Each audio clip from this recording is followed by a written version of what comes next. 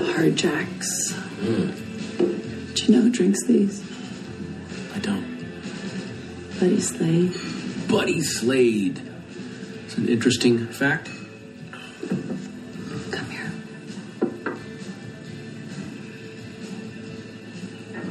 Do you want to know why I'm really in town? Yes. I can't tell you in here.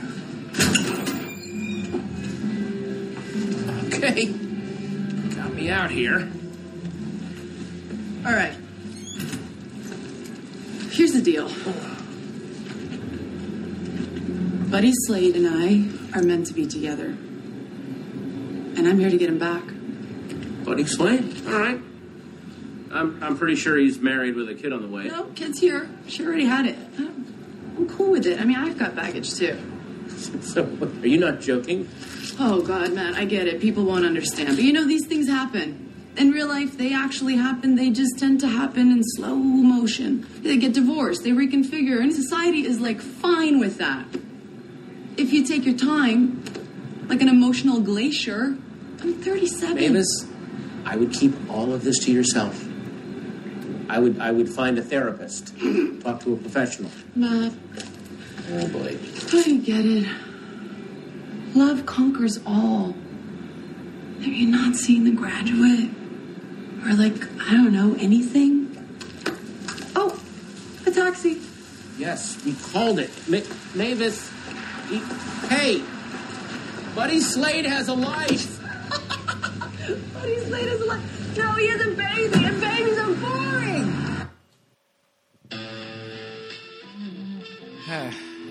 Welcome back to the show. Welcome back to the show, everyone. Does this song bring you back, Pete?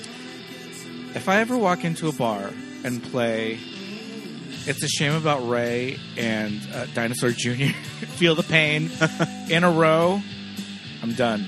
Yeah. I'm no longer a cool person. Mm-hmm. My name is Pete. And I'm Scott. And these are the movies that made us gay. Kelly Hardy, welcome back to the show. It's been a while since we've had you on. You were on for our Baby Jane episode. Welcome back. Yes, indeed. Thank you. I'm very excited to be here. Thank you so much. We're so excited to have you. We saved a really good movie to talk about. Our first Charlize Theron film of the podcast, I think. Well, that deserves another cheer. I know. I mean, I really wanted to talk about Charlize, and what a perfect movie to talk about. We watched Young Adult, directed by Jason Reitman, written by Diablo Cody, released December 9th, 2011. Welcome to the show. Yes. Very excited to talk about this rascal of a movie that I love. I didn't know if I was going to like it initially, but I remember watching with you and just being like, you know, I kid about the songs in this movie, the soundtrack, but they are really perfect choices for these people in particular. We saw this together at the Santa Anita Mall. Aww. December of 2011. The Arcadia Mall. The Arcadia Mall. Yeah, love it. Wow. For our San Gabriel SGV listeners. Yeah, it's a lovely mall. Our favorite mall. No Apple Store. No Apple Store. I mean, we can do an entire mall podcast, the two of us. We love going to the mall. But there's no Apple Store, there's no Lego store, but it is still a good mall. How do you like that? I mean... Yeah, we saw it in that AMC. Okay, cool. Kelly, do you remember when you first saw this movie? Did you see it in the theater? Oh, man. When I first saw this movie, it was in my home. I saw it. I had an advanced screener because I was fancy. Ooh, okay. Very fancy. So some friends came over. We're watching it. I had just adopted a rat dog, like Charlize in the movie. I was just a few years divorced. I had just acquired a rat dog. Oh, my God. I drive the car she drives in the movie.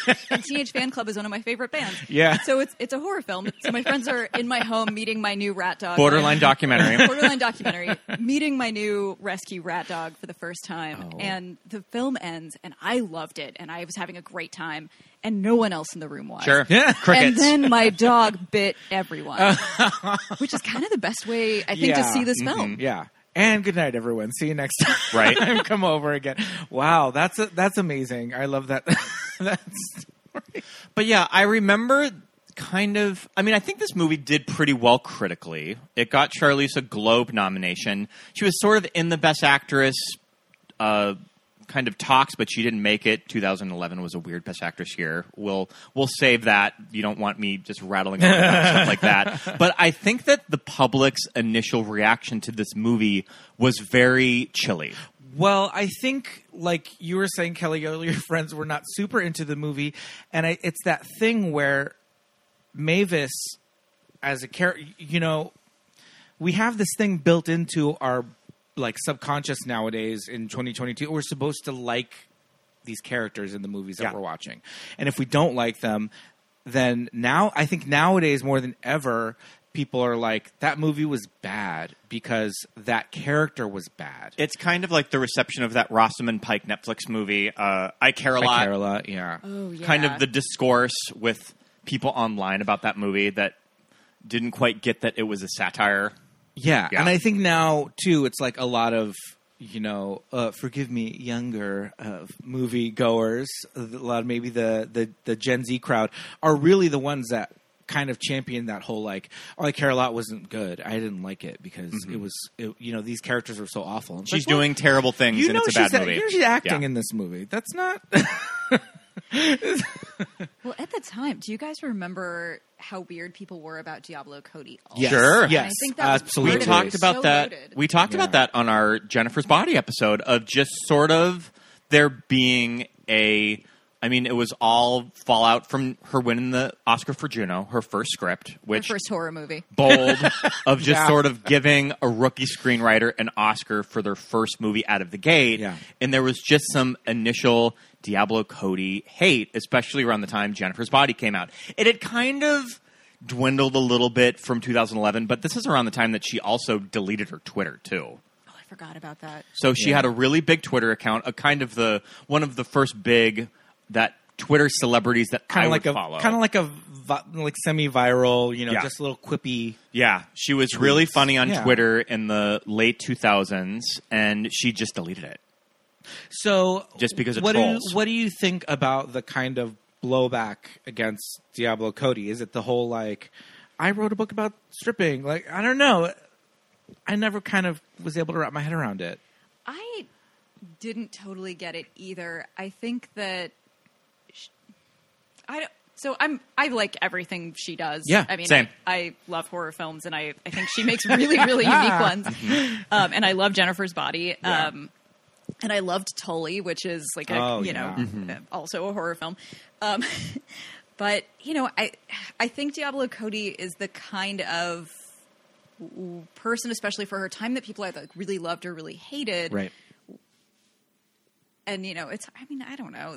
You can't separate out that she's a woman writing about a very particular female experience. Right. And I don't know. We kind of have to take it in the context of who critics were at the time. Sure. And you didn't have people like Jen Yamato from the LA Times primarily writing male about, so it was primarily male and straight white guys. Mm-hmm. Yeah, I'm almost even afraid to touch that question because it's sure. I don't want to say it's just sexism because there's also her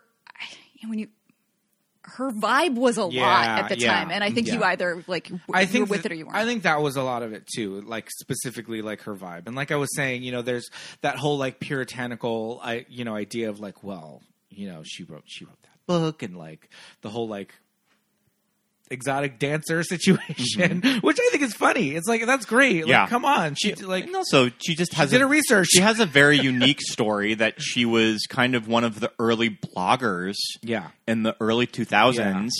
And Jason Reitman would read it and just thought she was funny and was just you should write me a movie. The only thing for me is the name, the pseudonym. I was like, come on, what are you doing with this? Her real name is Brooke. Come on. Yeah. That actually might UC. be all of it. Mm-hmm. It might be the name that just is so loaded for people. It's very loaded. But now in 2022, I watch the special features on this Blu-ray, and now I'm watching this stuff and I'm just Jason Reitman, get the hell out. He's the one now that I'm like have problems with. Well, also Jason Reitman. Not that he's problematic, but my whole thing is just like sort of okay, classic nepotism that he did get this entire career handed to him. I mean, most of his movies are good, but also most of his movies are kind of terrible. Are you talking about Labor Day? Are you talking about the Sexy Pie movie? Labor Day, the Sexy Pie. Do you know that when we saw Labor Day at the ArcLight opening day, we were given Purex pie tins. Pyrex glass. Pyrex. Oh my God. I know. Yeah. Oh my God. So and they were giving them to everyone, so we got 2. So I feel like amazing. Still to this day, I'm just like, Labor Day not that bad, just because I walked out of the ArcLight with first of all, with a nice pie. First of all, I was with you. I got my Pyrex pie. It's not a tin because it's Pyrex, but I will be damned if I don't remember that Jason Reitman directed Labor Day. Jason Reitman directed Labor Day. Not for nothing. We saw it. We were like, that was good. That was kind of good. But, I think my thing with him is, he's like, at this time, he's like super young. Up in the Air is just like this huge phenomenon, which I was telling Scott earlier this morning. Up in the Air is good. Never saw it. Don't really have Not an inclination quite your to see it in 2022. So he's this young guy, and he does Up in the Air. It's great. It's got Clooney. It's got like Vera Farmiga, right? And then, we're watching these special features, and he's like, "Oh, I got the script for Young Adult, and I was just like, I'm going to make this movie." I'm like, oh. Well, all right. I have the sway in this town to make this movie. Okay. Well, that's how it is. So, and I mean, listeners, if you're not familiar, Jason Reitman's father is Ivan Reitman of Ghostbusters fame, who of late... I know, very topical. is, getting kind of some attention from He's getting Anna kind Faris? of dragged from Anna Faris because he was not very pleasant to her and kind of mean on the set of... My super ex-girlfriend? Yeah, my super ex-girlfriend. I always want to say my stupid ex-girlfriend. I want to say my crazy ex-girlfriend. That's what me and Jose used to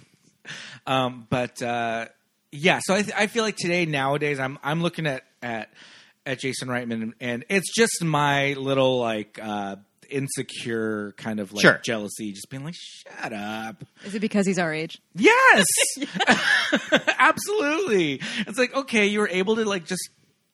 I want to be a director. All right. I'm sure he did the work, but I'm also sure that Ivan Reitman did a lot of work. He's got really great taste in his partnerships, though. He does. Diablo Cody's brilliant.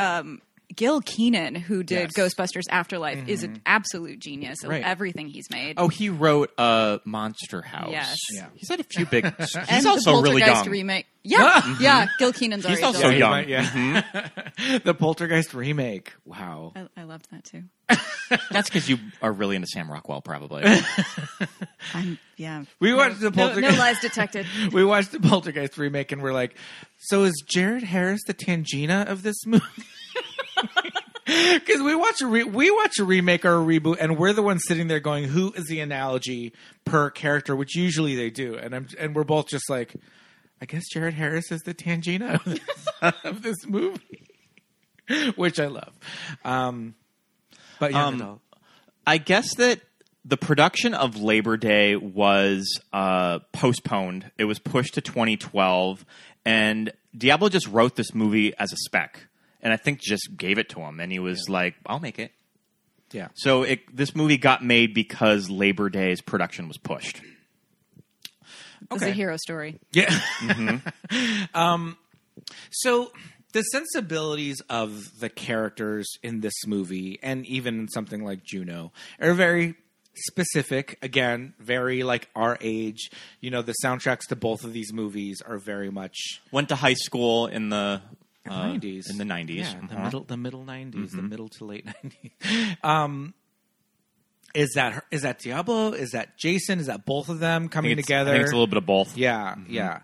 Because I was joking at the beginning, but I didn't really realize until I was listening on headphones to the clip that as soon as they walk outside, Feel the Pain by Dinosaur Jr. starts after It's a Shame About Ray was playing in the bar. She walks into the bar and a really good replacement song is playing too. Yes, and then the actual tape that they use Oh, yes. on film. It's that, I forget which brand it is, but it's that like yellow and like it's see-through. pink. It's the clear one with those colors. Everybody remembers that tape. Yeah, I mean, people who remember tapes remember that tape, and just like her car had a tape deck in it. My truck was it was a 2002, so that tracks. It had a tape deck and a CD player. I had a car in the 2000s that had a tape deck in it. Yeah, 2000s cars would have had them. I wonder when they stopped putting tape decks in cars. I wonder when they stopped putting CD players in cars. I had a car once that I had to have it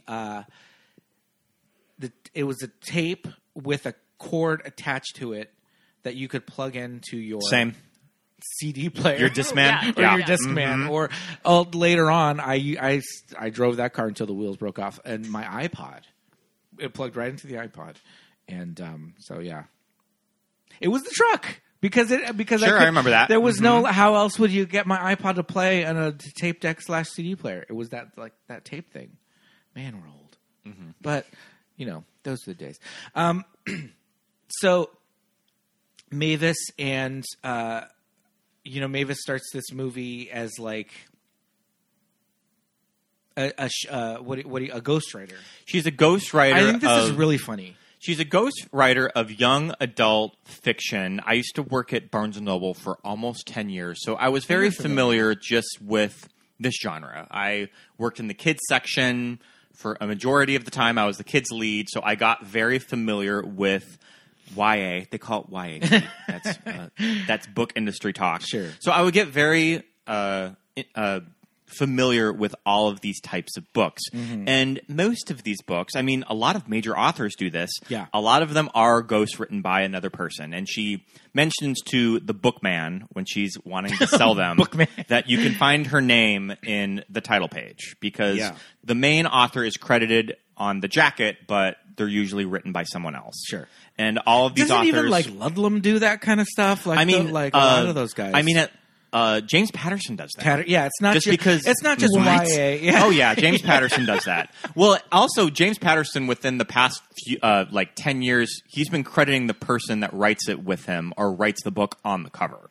So at least him now has kind of caved to James Patterson, the public, thinking that he's written all of his books. Like he credits the person with him. James Patterson with Mavis Gary. Yeah. Okay. Just because James Patterson puts out like 5 books a year. Yeah. And they'll range from thrillers, nonfiction, he writes a lot of young adult now. Oh. Mm-hmm. Or his ghostwriter. Yeah. I feel like the only acceptable way to do that is to say it's a James Patterson Presents. I'm horrified that he's taking oh my God. James Patterson Presents. Credit, yeah. See, nowadays it's not a thing. But at least he credits them on the jacket now. Based on like Sweet Valley High, I'm assuming, kind of a it's thing. Kind of a very it's a very Sweet Valley High. But doesn't Sweet Valley High still have that thing where they're written by the lady who's like Francine Pascal? Yeah. Very good. I don't even like Sweet Valley High, but those covers have just haunted burned into our brain. I remember also in the late 2000s, Diablo was attached to adapting a Sweet Valley High movie. Oh my goodness. I don't know if it just became young adult as she was doing it, but I remember there was something that I read that she was doing some sort of a script for Sweet Valley High. Not to get off on a tangent. We will get back to this immediately. But was she not attached to the Barbie movie? I think that she did a pass of the Barbie script. I mean, come on. Yeah. Come on. I mean, there might be leftover story elements from her, but I don't think that she's the credited screenwriter anymore. Not that I'm not excited to see the... who's doing it? Noah Baumbach and Greta Gerwig. Noah Baumbach and Greta Gerwig. Wild. So Ken is having a midlife crisis and leaves Barbie for... a younger woman, I don't know. Leaves Barbie for I don't know what's going to go on with this. For his assistant or younger actress. I do want Squid and the Whale, and Barbie. I was going to say, Barbie gets her, Brooklyn Brownstone, in the divorce. Come on. What do these two have to say about Barbie? Barbie is teaching it like NYU. For crying out loud. Skipper's getting drunk at school and, jerking off in the library, wiping it all over the books. Oh, my God. So... I love the idea that Mavis has reached a certain level of not fame but success. She can pay her rent in this high rise Minneapolis apartment. My sister, when she was living in Minneapolis, I think lived in this exact apartment building. You have that looked over the river. And you have good things to say about Minneapolis. Yeah, Minneapolis is kind of a rad city. Sure. I was surprised when I went there of just how cool it was. Yeah. It's a good place. Yeah. But I mean, in the context, I guess, of... The mini-apple. Yeah, the mini-apple. The apple. And I had never heard that, the mini-apple. The mini-apple. I guess in the context of this script and how we as the viewer are supposed to take it is like, she's successful, but it's not New York. Like, it's still Minnesota, right? Like, it's still, like, Chicago adjacent. So she's successful published for... author, which is very impressive. Yeah, she's successful for Mercury. Yeah. Right. But I don't know. I think it's a nice touch. Like, if this was a Netflix movie, she would be living in, like, Oh, she would be living in the Ghost Loft. Yeah. The loft from Ghost. Yeah. In New York, yeah, in the meatpacking district. And that's what's interesting about the script is that Diablo takes a lot of generic romantic comedy elements and kind of presents it in a way of this is how all of these events would go down in real life. Yeah. Of that, if you make a movie like My Best Friend's Wedding, in real life when Julia's trying to take back her friend, steal him from Cameron Diaz, it's just going to be sad. It's going to be sad and kind of disturbing when you actually see her do it. I mean, that's another one on retrospect. When we watch My Best Friend's Wedding, you're like, she is terrible. But it's Julia. So and a lot of that's built into the movie, but it's Yeah. still living in that fantasy romance world, too. And so Mavis, like we're saying, she has this level of success, but it's still this kind of believable, like, real world kind I love of thing. movies that their main character lives in an apartment that's a mess. You never see that in movies. Of just how people's apartments look. Yeah. I also love just the little bit that her TV's always on, and it's always on E. It's always on a reality show. It's just whatever. They picked a good reality. I mean, this movie opens with Kendra. I remember I thought Kendra. It was Kendra Wilkinson's short-lived spin-off of The Girls Next Door. Oh, I thought it was The Girls. It's not The Girls Next Door. It's Kendra. It's just actually. It's when Kendra's when she moved out of the Playboy Mansion and was married to Hank Baskett. Yeah, and I think the show maybe lasted like 2 seasons. Sure. But also a good choice of the Kardashians. It's aged well. That it's not like it's a weird one-off reality show that went nowhere. Yeah. But like, I don't know that Mavis is really paying that much attention. It's just on. It's just on his background. Like for me, when I live alone, the TV is on every moment that I'm awake, whether I'm watching it or not. That's just the kind of person I am. I need my friends with me. My friends, the Drummonds, and I don't know. Would that be on like? Oh, that's on demand.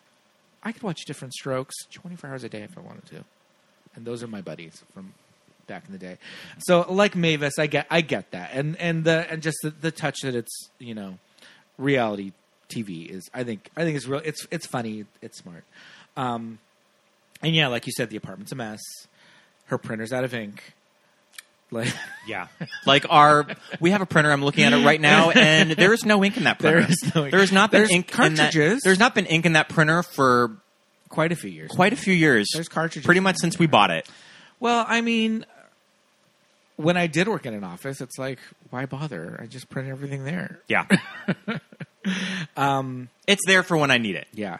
Do you miss that white MacBook? Yeah, I had one exactly like that. Well, I think her white MacBook should have been dirtier. Oh, rewatching it, that was the first thing that struck me was how grimy. Was it dirty? Oh, okay. It's really maybe dirty. Maybe I wasn't paying and that it close was attention. beautiful. It was just okay, like, oh, right. Like this is the first indication we get that this person is garbage. Yeah. Everybody knows when your Mac keyboard gets really disgusting and just buy a new computer. And it gets dirty, and you have to get out like the wipes why would and I clean every single button. Q-tips and alcohol? No, I need a new MacBook at this point. But you know what kind of Mavis's go-to is that you are drinking right now? The Diet Coke? The Diet Coke. Okay, so... I want to hear your take on Mavis's relationship with soda. Pulling out the 2-liter of Diet Coke. And like Kelly, like you said earlier, like a hamster in a cage to just the water sucking bottle. on it. I have no problem with that aesthetic because this morning as you were drinking your coffee, I said, there's no soda in the fridge and I would very much like a Diet Coke right now. And so you went and got one for me.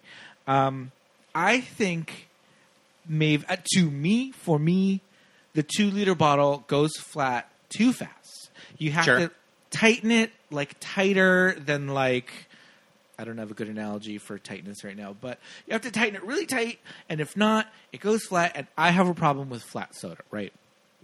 So for me, I like sodas out of a can. And especially like a Diet Coke, cold, out of a can, out of your fridge is like the best. I know everybody has thoughts on McDonald's fountain soda being like really good, which I'm not above. But to me, I would prefer a canned soda. And I think Mavis would have open, half-empty cans of Diet Coke littered around her apartment. I have nothing against the 2-liter bottle. I'm just saying they get a flat a little too fast. But maybe she doesn't care about flatness, and she just needs that that flavor profile. There's also sort of a connection between people. You know, you get 3/4 of the way into the film, and Mavis is sitting with her parents and says, "I think I'm an alcoholic." Yeah. And Diet Coke is the drink of alcoholics everywhere. Yeah. And I was like, "Oh, this is kind of a great." That's what's also detail. That's what's also interesting about this movie is that Mavis is an alcoholic, clearly, but it's never directly about Mavis's drinking problem or being an alcoholic. I mean, it adds to what a train wreck she is, but it's just sort not of her arc. It's just sort of there, which it's an accessory. Casual alcoholism. Yeah. I mean, give me a good Jack and Diet, and I am set to start my to start watching the Drummonds. Absolutely. You know, Jack and Diet. I would get a rum and Diet at the Roosts. I would know and get my rum and Diet ready for me. But yeah, you're right. Diet Coke, love it. So I guess that kind of leads to the whole idea of Mavis Gary being what you would refer to as, what is it? A static character? Is it static character? In that she does not grow at all. In this movie, her character has no arc. She almost does, and we'll terrible. And we'll talk about that scene when we get to it. Yeah, but at the end of this movie, she has not made any. Well, her revelation is, "You're right. I am better than everyone here," which is exactly what I thought when I got to this. Which is a very bold move for a screenplay. Too. Yeah. So we should probably set up the story of this movie that she gets an emailed birthing announcement from her ex-boyfriend that they just had a baby girl, and just very much, we had a kid. If you're in town, make it to our our baby ceremony. Shower. Yeah, naming ceremony. I don't think I've ever been invited to something like this, but of course they happen. At least he says, "Oh, it's this little hippie thing that we're doing." At least he acknowledges it. And this was kind of weird. But, you know. This was before gender reveal parties, too. It was. Gender reveal parties are probably something from the, when did gender reveal parties become a thing? Probably middle of the last decade? Around 2015 or so. Did TikTok really just break them? Yeah. But yeah, it's a weird little thing. I guess a baptism would have been a little, I don't know. She couldn't have that meltdown at a baptism. That would have been, then we really would have hated her. Yeah. I think if it was a baptism, we'd be like, okay, this is beyond, I'm out. This character sucks. So Mavis gets it in her head that Buddy Slade, her ex-boyfriend, that she's going to win him back. This was kind of peak Mavis at this time. Mavis in high school. She was a beautiful high school mean girl. Kind of the best moments in her life were with Buddy. So she's going to go get him back. She's going to steal him from his wife and newborn baby and bring him back to Minneapolis. Yeah. And hilarity ensues. I just like the idea of she gets an email, and it's not even from Buddy, it's from the wife, right? Or is it from Buddy? I think that just the wife just was in Buddy's email and just sort of did a reply all, or just sort of sent it to everyone. So she gets this email with it's an announcement for this party. It's got a picture of a baby on it, but that doesn't matter. She still prints it out on her shitty printer with no ink, and it's all disgusting, and is carrying it around and just looking at it, and keeps bringing the email up as she's trying to write. She'll click her email thing, and it pops up again. Did you notice the voice of her editor, who it was? It's J.K. Simmons, J.K. isn't Simmons, it? yep. Mm-hmm. Kind of a staple Jason Reitman actor. But yeah, I just love this. Like initially, right off the bat, we get this crazy like obsession, and the email is not. It's not his picture. It's not a picture of Buddy. It's a picture of a baby. So she doesn't care about the baby. She hates the baby, but she keeps pulling up the email. She keeps looking at it, and she has the printout that she shows the friend, and she's just like, "Look at this. Like this means something, right? Mm-hmm. Like just trying to like add some. It's a sign. Yeah, it's a. Why did I get this? Yeah. So I just kind of love that little like initial obsession that she has, and yeah, I get that. Like what you were saying, that like the best years of her life maybe were high school. Mm-hmm. Yeah, which is like it was her time with Buddy. Okay, and she's seeing that Buddy is at a place in his life that she is not there. Right, and why is that? This is a beautiful woman that I don't know. She's probably had a lot of things handed to her just because she looks the way she does. Mm-hmm. And she's finally seeing something that she does not have and she wants. Sure. I really like the scene with her and her friend when she's kind of showing her the invite. And they're just like, yeah, we got out. We got out. Like, thank God we're not in Mercury anymore. Those idiots. But they didn't get far enough. Yeah. Yeah. And this is always an element of the story that I can relate to a lot is complicated relationships with your hometown when you move away. Oh, yeah. Are you from LA? Are you from... So I grew up just outside of Los Angeles, very, very close to Peter. Actually, I think Peter and I grew up in the same town. I moved to that town in my late teens. Okay. Yeah. So we're from the same place-ish, yeah. And I have a very fraught relationship with it.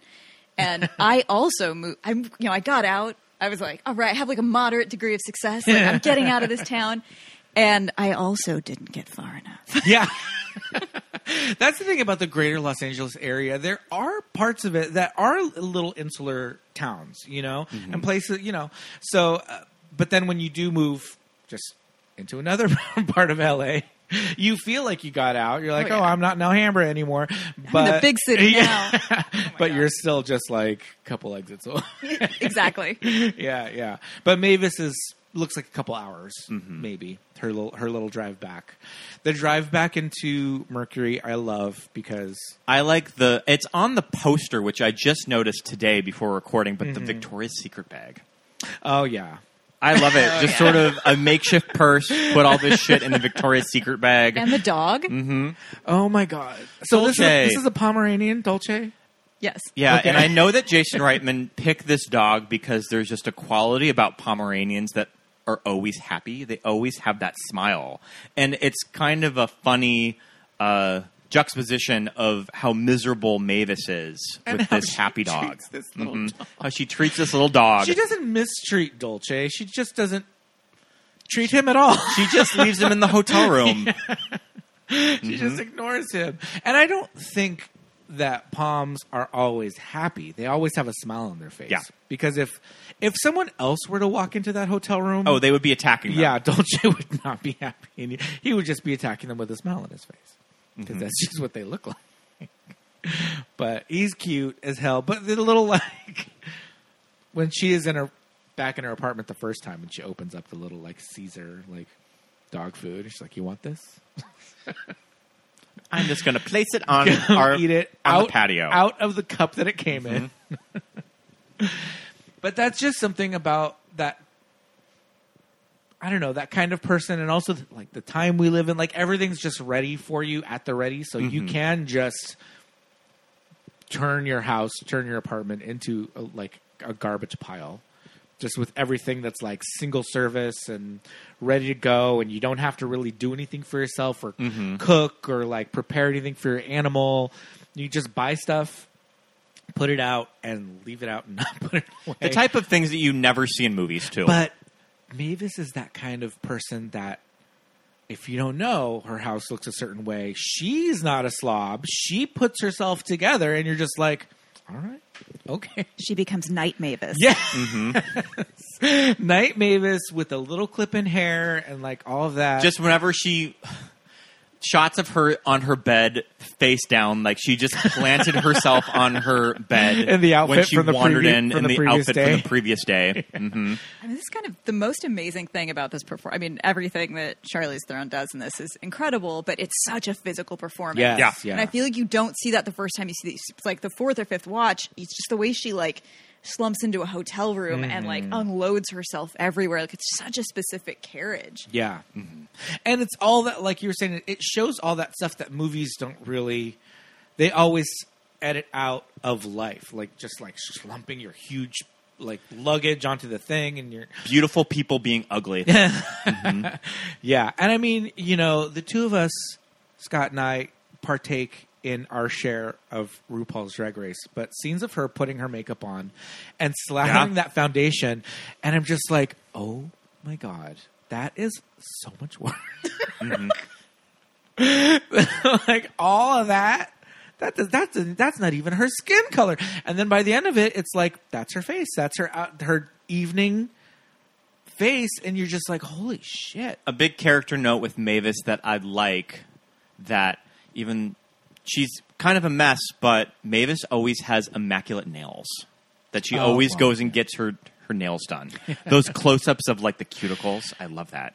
The manicure close-ups are funny, but then the look on her face as they're doing everything, she's just like, oh gosh, just hurry up. Stop touching my feet. Stop touching my hands. Do what you need to do. She always gets the manicures and pedicures. The shots of Mavis driving down. Okay, so every town has a stretch of road like this where it's hotels, restaurants. Yeah. And the mall. And Mavis is just scowling at all of these signs as she's driving down the road. The giant staples. Mm-hmm. Yes. The Kentucky Hut. Okay, so I know that I don't think that Pizza Huts are ever in this.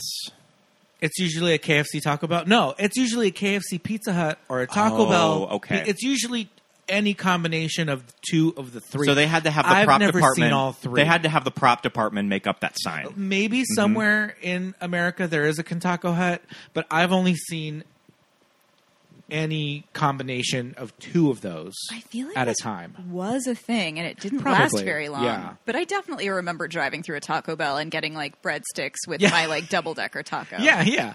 I mean, KFC Taco Bell is definitely a thing, and we could probably find one somewhere. But yeah, and also her Hampton Inn is next to, I think there's like a Chuck E. Cheese and like something else in the little strip mall that's next to Sell Your Gold or something. Yeah, Cash for Gold, stuff like that.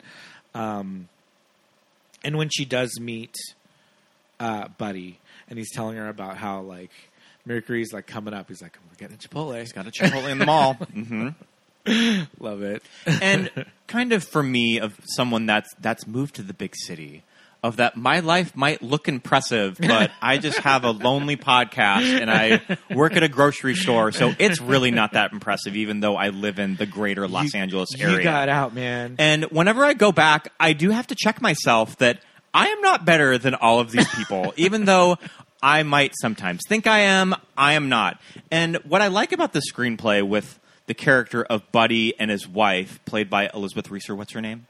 The wife's character? Yeah, the wife's character is that they're both genuinely happy. And that is something that I've noticed when going back to my small town, is that the people that still live there are pretty content for the most part of what I've seen.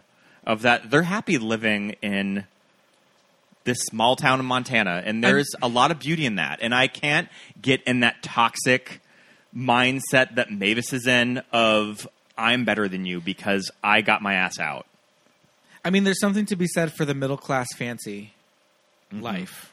Yeah. Do you know? I love a middle class fancy life. My parents, both of my parents graduated from Fergus High in Lewistown, and they both still live there. Yeah. Mm-hmm. Yeah. But yeah, you know, like the whole, like my mother's aesthetic, you know, I kind of like the fact that there is that middle class fancy, just like, we own this house. It's got a lot of nice shit in it. I've got decor for every season of the year, you know, she likes going to the mall on Mondays and walking around and doing all that stuff, and perfectly content with that kind of the middle class fancy Nance and Rand also kind of lifestyle. Her name is Beth Slade. The character of Beth also seems pretty damn cool. She works with that's the other thing. She works with special needs kids. They had to. I think you have to make Beth kind of untouchable as a character. She's the only character in the entire film who's not a monster in any capacity. She's just beaming and great, and you want to hang out with her, or you want to be married to her, or you're just like, she is best case scenario. Yeah. I thought it was interesting when she showed the emotions chart, and you saw Charlize looking at it, and you're kind of thinking, can this character even know where she is on this chart? Well, she said she doesn't feel anything. She doesn't feel anything. What's neutral? Mm-hmm. And that's the whole idea of Beth. She's like, well, that's what we got to teach these kids. Maybe you are, I do love the nipple confusion. Is really fun. Mm-hmm. The band of moms. Now, you mentioned that you love a band in a movie that sound like a crappy garage band. Well, that they just don't sound like professional musicians. Like sometimes in movies, like they'll like children, like Lindsay Lohan and Freaky Friday that have this is like playing this guitar like Slash. How are they not all right signed to a label already? Mm-hmm. Come on. Well, I mean, at that point, she's Jamie Lee Curtis. I mean, That's true. But, nipple confusion when they play, and also the first song they play is Teenage Fanclub. Mm-hmm. And it's like Mavis thinks this is like her song with Buddy. It's their song. And they play it. But, which is like this character moment for her. She's just like, fuck you. But I do appreciate the fact that they sound like a bunch of moms, just like let's have this fun little band in the garage for a while. Fake drumming is difficult to pull off because drumming is difficult to pull off. It's a very What's Mavis's reaction when she hears that Beth is the drummer? How embarrassing! But drumming is very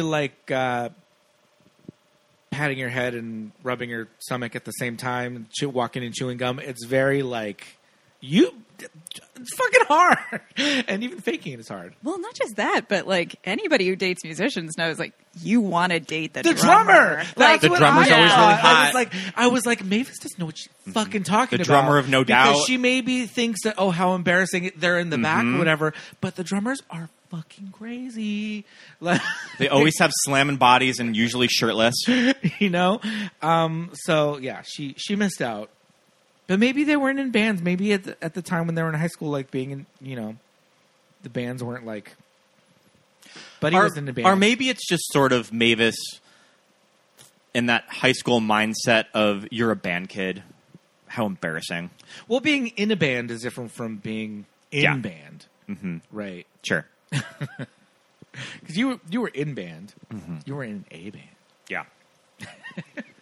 You wouldn't have been a drummer. But what I was saying was Elizabeth Reaser is maybe she did, practice playing drums and is semi-proficient. Because, even, you can mime playing guitar. You can mime, playing, bass or even the trumpet, as I have mimed on national television once. We'll get into that later. But miming playing the drums is difficult to pull off, as indicated by one Tara Reid and Josie and the Pussycats. that fake drumming is notoriously not great.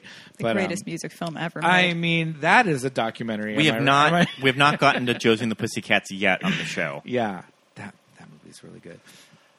But but cheers! Tip of my hat to Elizabeth Reaser. We should for her probably talk about the character of Pat Oswalt, Freehoff, played by Pat Oswalt. That when what does she call him? When Mavis goes to her hometown bar, I can't remember the name of the bar. It had a really Woody's. I was like, it had a really good name. Yeah. Can't remember, but she runs into Matt from high school. Yeah, the not the special ed kid. What does she call him? Hate crime. The hate You're that hate crime guy. You should have just said that, because at first she's just like, oh yeah, Matt, of course, Matt Freehoff, whatever. But then when she figures it out, you know she's what? like, oh, fuck. But you know what? I'm getting to that age that it's been almost 20 years since high school, and my sister sometimes mentions people that I knew in high school of, oh, I just met so-and-so, and I have nothing. Like, who? I'm just like, I do not remember who this person is. Yeah. That it's a weird feeling of when you've gotten that far away from high school that you kind of start to forget about people. Right. Mm-hmm. So, the Matt Freehoff character, the hate crime kid, he's wearing his, like, Death to the Pixies t-shirts and, like, all of this stuff. I don't know if is that heavy-handed or is that real? Like, are guys like that still wearing their, like... He's wearing these band t-shirts from, the 90s. He's obviously, like, lording over that jukebox at Woody. I think they're, showing every character being arrested in their own way. Yes. Yeah. And he's painting action figures. He's listening to the music. He has a lot in common with Mavis. Yes. Mm-hmm. As every character does. And as his sister does, who turns out to be Love the final boss villain. Yep. Mm-hmm. We'll talk about her later, but I love that character. Final boss, absolutely. Yeah, she's amazing. Yeah. And there's many... So his character advances emotionally and intellectually in a way that no one else in this film really does. He gets to call Mavis out to her face, too. Oh, yeah. Mm-hmm. I like this character. I appreciate that he is making whiskey as opposed to craft beer. This was pre-craft beer. This was pre-craft. You're right. Because the door opened, and I hadn't seen the movie in a while, and the garage door opens, and I was like, "That's not beer. What the hell is he making?" And she's like, "What are you making, moonshine?" Her just taking a giant swig of that bottle. The Star Wars juice. The Star Wars juice. Well, let me just say this. You're making your, like, craft whiskey in your house. You can't name it Mos Eisley. They're going to, like, the lawyers are going to, like... Well, it's not like Matt's going to be selling down. this. I think it's just something that he's just going to have. I think the blue-haired lawyer from The Simpsons is going to be knocking on his door. We represent the estate of George Lucas. Yes. And my goons are here. Yeah, you cannot... continue calling this. And there's just something so sad about the character of Matt when he is telling the story of how when he was beat up, a supposed hate crime, and then you find out that Matt wasn't even gay. And it's just so sad of that. Yeah. Oh, it's just you just got the shit beat out of you. And then not only that, he kind of became like a national, like, poster child for, like, hate crimes or whatever. And then he said it all stopped when they found out he was. And no one cared. No one cared anymore. Well, on top of not being gay, he's also not, like, the right kind of handicap. Right. So Sure. he's, the other, when her cousin shows up and he's like we would call him, like, the happiest cripple in town. Yeah. Or it's very, those are not my words. No, Those are the words of the direct quote from the film. Movie. He rolls up and he's just like, he's talking about rock climbing. He's really positive. And the juxtaposition, like, you see, and this is when the you audience's eyes, when you really see both of these characters kind of unite, and that they just fucking hate this guy in a wheelchair. Just these two assholes scowling at this happy man. Mavis straight up says he got so much attention. Like, it happened on her 16th birthday. Yeah, it happened on her 16th birthday, and she was just like, he got so much attention. How dare you be happy with your disability? Yeah. And I kind of love, though, when, they form this friendship, and she'll just call him and say, like, do you want to go get loaded or whatever? And she is constantly making him do things on his crutch and, like, mangled leg. Let's go have I got to tell you the story. Let's go. I got to tell you outside. Let's go have a conversation outside in the woods on uneven terrain.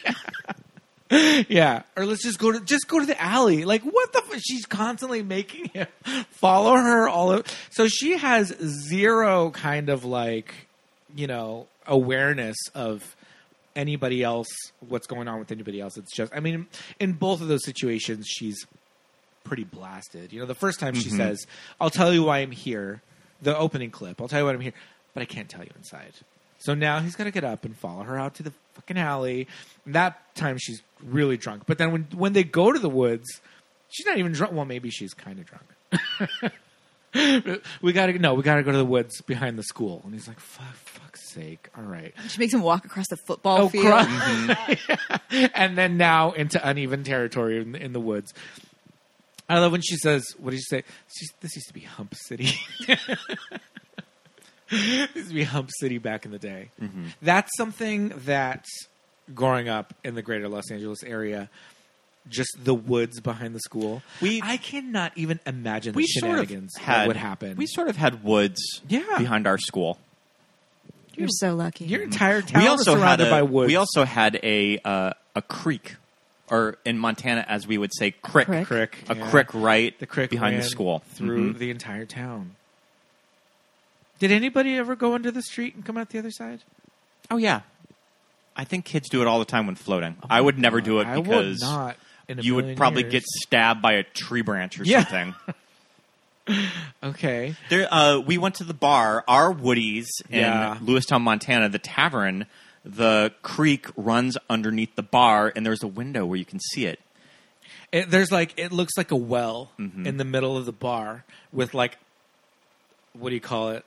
Plastic, And you can sometimes see fish that hang out there. And I remember about 15 years ago, kids were tubing underneath. They broke the glass and they robbed the bar. It was a whole big thing. They climbed up through the well. Yeah. This is so awesome. So first of all, it all sounds very fancy. Yeah. I mean, we just grew up in like a concrete sadness. So everything you're saying sounds magical. And you had a creek to dump bodies in. Yeah, exactly. You could float places. Kids robbed a bar through a well. This is amazing. You just a charmed existence you had. I think now, isn't it? There's bars on it. I was going to say, it's not glass. It's that kind of, I can't think of the plexiglass? word. It's like plexiglass. It's plexi. Mm-hmm. So and then now, my dad said, over the plexi, there's an iron, medieval. My dad told me that when he was young, that there was no plexiglass there. You could you could just fully jump in. Oh my God. Close my tab. I'm going home.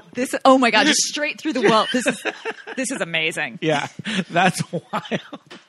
Kind of thinking of when I'll go back to the Lewistown Tavern now. Yeah. And it's something that this script does is that you'll be surprised the people that you hit it off with that you went to high school with. Yeah. That you'll be kind of like, oh, we didn't hang out in high school, but you're pretty fucking cool. You're cool now. You're fine. Whatever. Yeah. Or people that you probably didn't get along with that you'll happily have a beer with now. So just sort of interesting things when you get older. Let me tell you this about Montana and Lewistown in particular. Everybody's really nice. Yeah. For the most part. Definitely. To my face. I don't know what they're saying when we leave. But maybe they're just drunk off of crick fumes coming out of the well from the bar. Yeah. The well's not in the middle of the bar. It's kind of like when you walk in, it's off to the side, right? Mm-hmm. Yeah. I don't have a hometown bar. I mean, there is a hometown bar, but I didn't want to go there.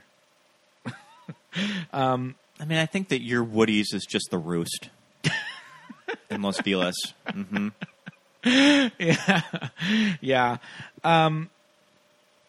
But yeah, I like that the other people in town, though, are still kind of confused about Matt, though I'm pretty sure he's gay. Mm-hmm. And she's like, no, he's not. I like when we first meet Buddy at this bar and grill daytime situation. Also, Mavis texting just so she doesn't have to have human interaction with people. Just so she doesn't have to look at people. She is fake texting on her little BlackBerry. Yeah. Which is something that I think that we've all done. I had that BlackBerry. Is I'm going to stare at Instagram just so I don't have to look at people. Oh, absolutely. Mm-hmm. But, Buddy is played by Patrick Wilson, and he is father of a newborn. He's 37, ostensibly, and he walks in. And, I mean, it's Patrick Wilson, so it's kind of hard to, rough him up a little bit. Mm-hmm. But he still does come in looking kind of schlumped. He's unshaven. He's just, in a flannel. As dressed down as you can possibly make Patrick Wilson. Yeah. Let me just say this. When I was in college, kind of obsessed with Patrick Wilson, of just these movies that he was in around this time, like Little Children, the way that those films objectify him, just how Todd Field films him in that movie and those shoulders. He's a handsome man. Yeah, he's a very handsome man. He's a good-looking guy. And I think in this movie, they're really trying their damnedest to make it look like he's tired. You know, he's an everyman. Well, I think he's really handsome. Yeah. But she is just one of, in any context, anywhere in the world, she's just one of the most beautiful women of history. Like, she's just Have you ever seen her out in the wild in L.A.? No, I haven't. So, I remember around the time this movie came out, I think it was around 2012, we did the live reading of The Breakfast Club directed by Jason Reitman. Yeah. At LACMA. At this time at LACMA, he was doing live readings of movie scripts. Do you remember her cast? So it was Claire was Jennifer Garner. She was very pregnant. Aaron Paul was Judd Nelson. Patrick Wilson? No. Patton Oswalt. Patton Oswalt was Anthony Michael Hall. Mindy Kaling was Ali Sheedy. Yeah. J.K. Simmons just read. He read the principal and he read the janitor. And which is weird because they have a scene together. Jason Vanderbeek too was James Vanderbeek was Emilio.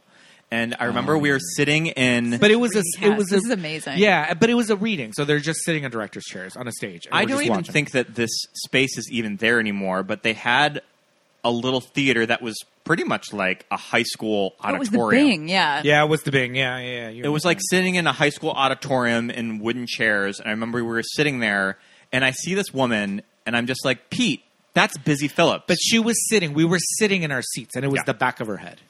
And it was just long. I think that's Busy Phillips over there. And Pete's like, no, that's Charlize Theron. And I was like, oh. They're both very beautiful. If I were to just run into Busy Phillips on the street, I would say, bitch, I mistook Charlize Theron for you. How do you like that? Let me say this. Taller than the both of us, but not that much taller than them. I expected her to be like 20 feet tall. Yes. Like she's like Home Depot skeleton. Yeah, exactly. Absolutely. Say just over 6 foot. No, I don't even think that. Not even that? I don't even think that. I think she was like 5'11". I remember she had very skinny legs. And not skinny, not like Sutton Strack. Yeah. Real no, Housewives. not at all. No. Just like, she looked great. But supermodel legs. Yeah. Mm-hmm. But I remember we were walking out, and I made it a point of when we were walking out, we're going to walk right next to her. We were following her ass. We were walking right next to her out. Trying to smell her hair. And you could sort of tell when you looked around at people walking next to her we're just like, look straight. Holy shit. Everybody walking right next to Charlize Theron. And she has that really cool quality about her of, no, I'm not going to say anything to her. Because that is what are you going to say? That is Charlize Theron. That's not a human. And she is not somebody to be fucked with. Yeah. What are we going to say at this LACMA thing? Like, we're not there for her. She's just in the audience for She's just her enjoying friends, it like all of us. Yeah. She's a proud parent at a school play. Absolutely. But as somebody that I don't really get starstruck when I see famous people, like, I think it's cool, but I remember seeing her. She was one where we were like, oh shit. Holy shit. Yeah. Looking how she looks and being Mavis Gary and being this girl in high school, I guess it makes sense to cast Patrick Wilson as Buddy. Kind of, I don't know how it would have been if it was just like somebody not as crazy attractive, not as beautiful. Yeah, yeah. But they like I was saying in this scene, they're really trying to like make him look dressed down because as the tired newborn parent that he is. And I like the way he plays. I like the way he plays all the scenes with her because she's just like saying all this weird, inappropriate shit, and he's just like, "Yeah, I love my kid." Yeah. I also like Mavis when she has to fake being nice.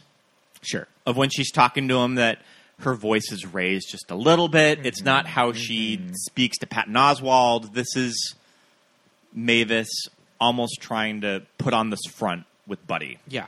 It's also the first scene where unambiguously the cracks are starting to show. Yes. Yeah. He is saying things, she's projecting this fantasy of him, and he is saying these things back to her that don't match up with what she wants. Like I think the line is, oh, you sound like one of your crazy characters. And the look on her face, you see her eyebrow go up, and she's like, don't accept that, and then right back into the fake front. It's an incredible performance. Yeah. And it's interesting later on in the movie when, she does have her big meltdown and she's like, why did you invite me? And he straight up says, like, I didn't invite you. Like, Beth kind of suggested it and thought we should do it. And so it's interesting that how he's kind of playing it. He's just trying to play it as cool as he can. Which is pretty evil in itself. Kind of. There's a lot of, and I think this is a real nice guy thing, and I think Diablo Cody really gets this right, where there's a lot of plausible deniability, yes, but he keeps putting himself into situations that he clearly wants to be in with her, right, while giving himself the out of I didn't know what was happening. I'm just a nice guy. Like you kissed me. Oh no! If this was the situation, he shouldn't have met her at the bar and grill to have hard jack. Shouldn't have in the middle of the day. Her drive him home. Shouldn't have had her drive. Yeah, shouldn't have gotten drunk at the thing and then accepted a ride from her. But you're right. It is very that's super nice guy 101. Just what? I didn't do it. Yeah, hard jacks. I'm assuming is that's fake, right? I think that's fake that but they it's made supposed up for the to be movie, but I think it's like a cider. I think it's like a spiked cider. Like a spiked cider, a hard lemonade kind of a thing, which... Like a Bartles and James. Yeah. Which for her to order, it's cute, but it's at the same time, okay. But it's also a drink that Mavis would never order. No, yeah. But she's ordering it because Buddy likes it. She was drinking the hell out of them at Woody's, too, by herself before she met Patton Oswalt. But... I can really relate sometimes that we're night owls when she says, how about 8 o'clock? 6 is fine. She's like, oh, okay. Yeah. And she goes fully dressed. When you're friends with parents. Yeah. Yeah. She shows up fully dressed for the club at the saddest Hooters knockoff any of us have ever seen. Oh, but we got to full bright fluorescent lights. We got to give a shout out to one of my favorite scenes of the movie. I almost did the opening clip to it, but when she goes into Macy's and she's talking to the sales clerk. Can I help you find something? Sure, I'm not having a ton of luck here. Is this something for work? No, it's a special occasion. It's not a formal occasion. I'm looking for something chic, clean, but also a bit edgy. Okay. We have some adorable new dresses that just came in. Yeah, do you have Marc Jacobs? No, I don't think we have that one. I'm going to a rock concert with an old flame, and I think there is a chance we may reconnect. Let's show him what he's been missing. No, he's seen me recently. He knows. But his wife hasn't seen me in a while, so... Well... It's the end of my shift, and my son has to be picked up from school. So I'm just going to send over another associate. She's up on all the trends. Shauna? Yeah. Mm-hmm. Just kind of thumbing through everything. Oh, he knows. Oh, yeah. Got to show him what he's missing. Oh, he's seen me. Oh, he's seen me. He knows. But his wife hasn't. and just the look on the Macy employee's face of, I'm just going to, my shift is done. Mm-hmm. Yeah, but it's she's back in Mercury, so she's just I guess I gotta go to I just gotta go to the mall to get. I mean, Mercury must be a pretty decent town. They have a Macy's. They have a mall. There's a big Macy's. They have a pretty decent sized Macy's. Yeah, where did they shoot this? I think it's shot in New York. Oh, okay, interesting. But looks exactly like Minnesota, though. Yeah. Mm-hmm. I think it's. Really, it's very smart the way her parents are introduced. Just driving down the street and stalking her. Just seeing Mavis walk down the street. And what's also funny is that Mavis keeps telling people that she's in town on business. Yeah, real estate. And as just sort of a cover of why she's actually there. Yeah, but each time I watch this movie, and it's usually big breaks in between. So when I watch it and there's her mom and it's just oh yeah, this is her hometown. Mm-hmm. Why isn't she staying with her parents? She hasn't even called her mom to say I'm going to be in town. This whole thing, she's just I can't, I don't want to, I'm not here for that. That's a whole separate conversation. That's a whole separate visit. So I won't even, but then it's this is a small town. Everybody knows that you're here for real estate and your aunt's Your aunt's going to be really... She's a little hurt. Your aunt's a little hurt. Mm-hmm. You're not using her for the listing. Like, I love that kind of shit because that's the kind of stuff your parents lay on you. Okay, so like, we were... I'm going to be in trouble for, like, So doing we were whatever. talking off mic about the backstory of Mavis being married, and her wedding photos are still up, and her mom just likes to keep them up just because it's a happy wedding. It's a happy memory. It's a happy memory. Yeah. Mm-hmm. So... I was going to say, like, you know, we have one of our wedding photos, or our wedding photo, in my mother's living room. It's big, too. Well, she has she has full-on, like, poster-size canvas prints of our wedding photo with the family. And then my younger sister, Jamie's wedding photo, another canvas giant print. And then one that we just did of the family, like, out in the park. And then down the hallway is all the wedding photos. And cruise photos. And it's always really awkward when there is a spouse of somebody that is no longer married to them. One of my brothers got divorced last year, and she's in all the pictures. She's in the big canvas prints. And...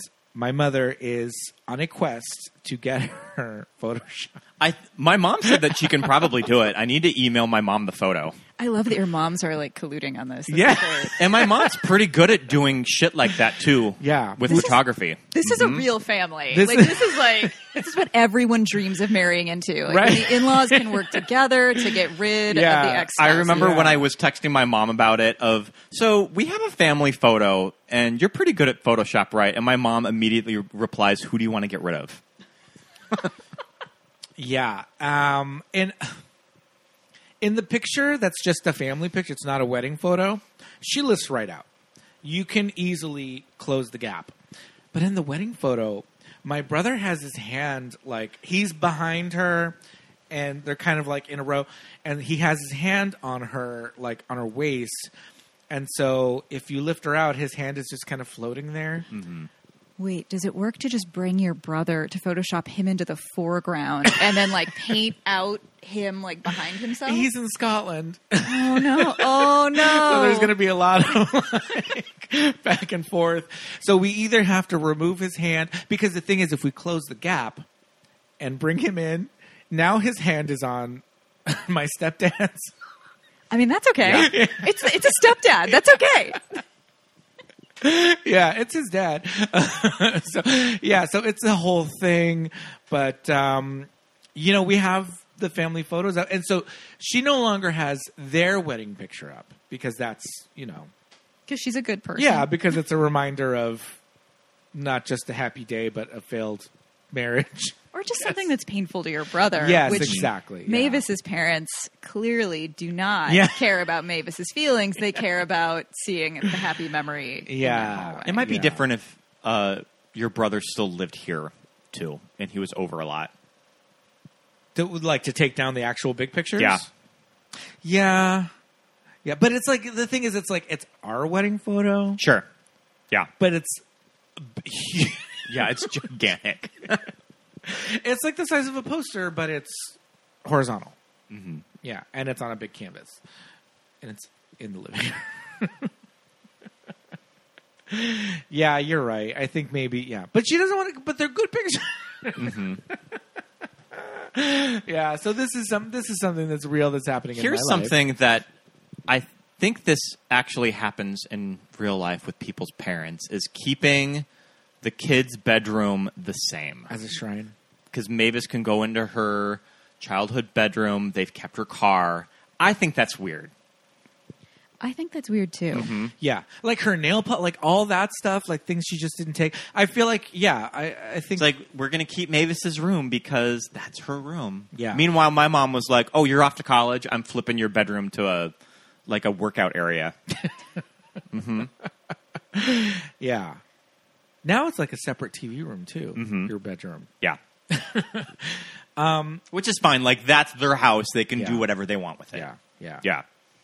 I'm getting a lot of texts nowadays from my stepdad with a lot of, like, toys randomly, he texted me a photograph of a Ninja Turtle suitcase, asking if it was mine. I was like, no, that's one of the brothers. And he's like, well, do you want it? And I was like, no. Well, do you think we can get anything for it? No. Just throw it away or send it to out of the closet. I mean, somebody will want that Ninja Turtle suitcase. It's a cute suitcase.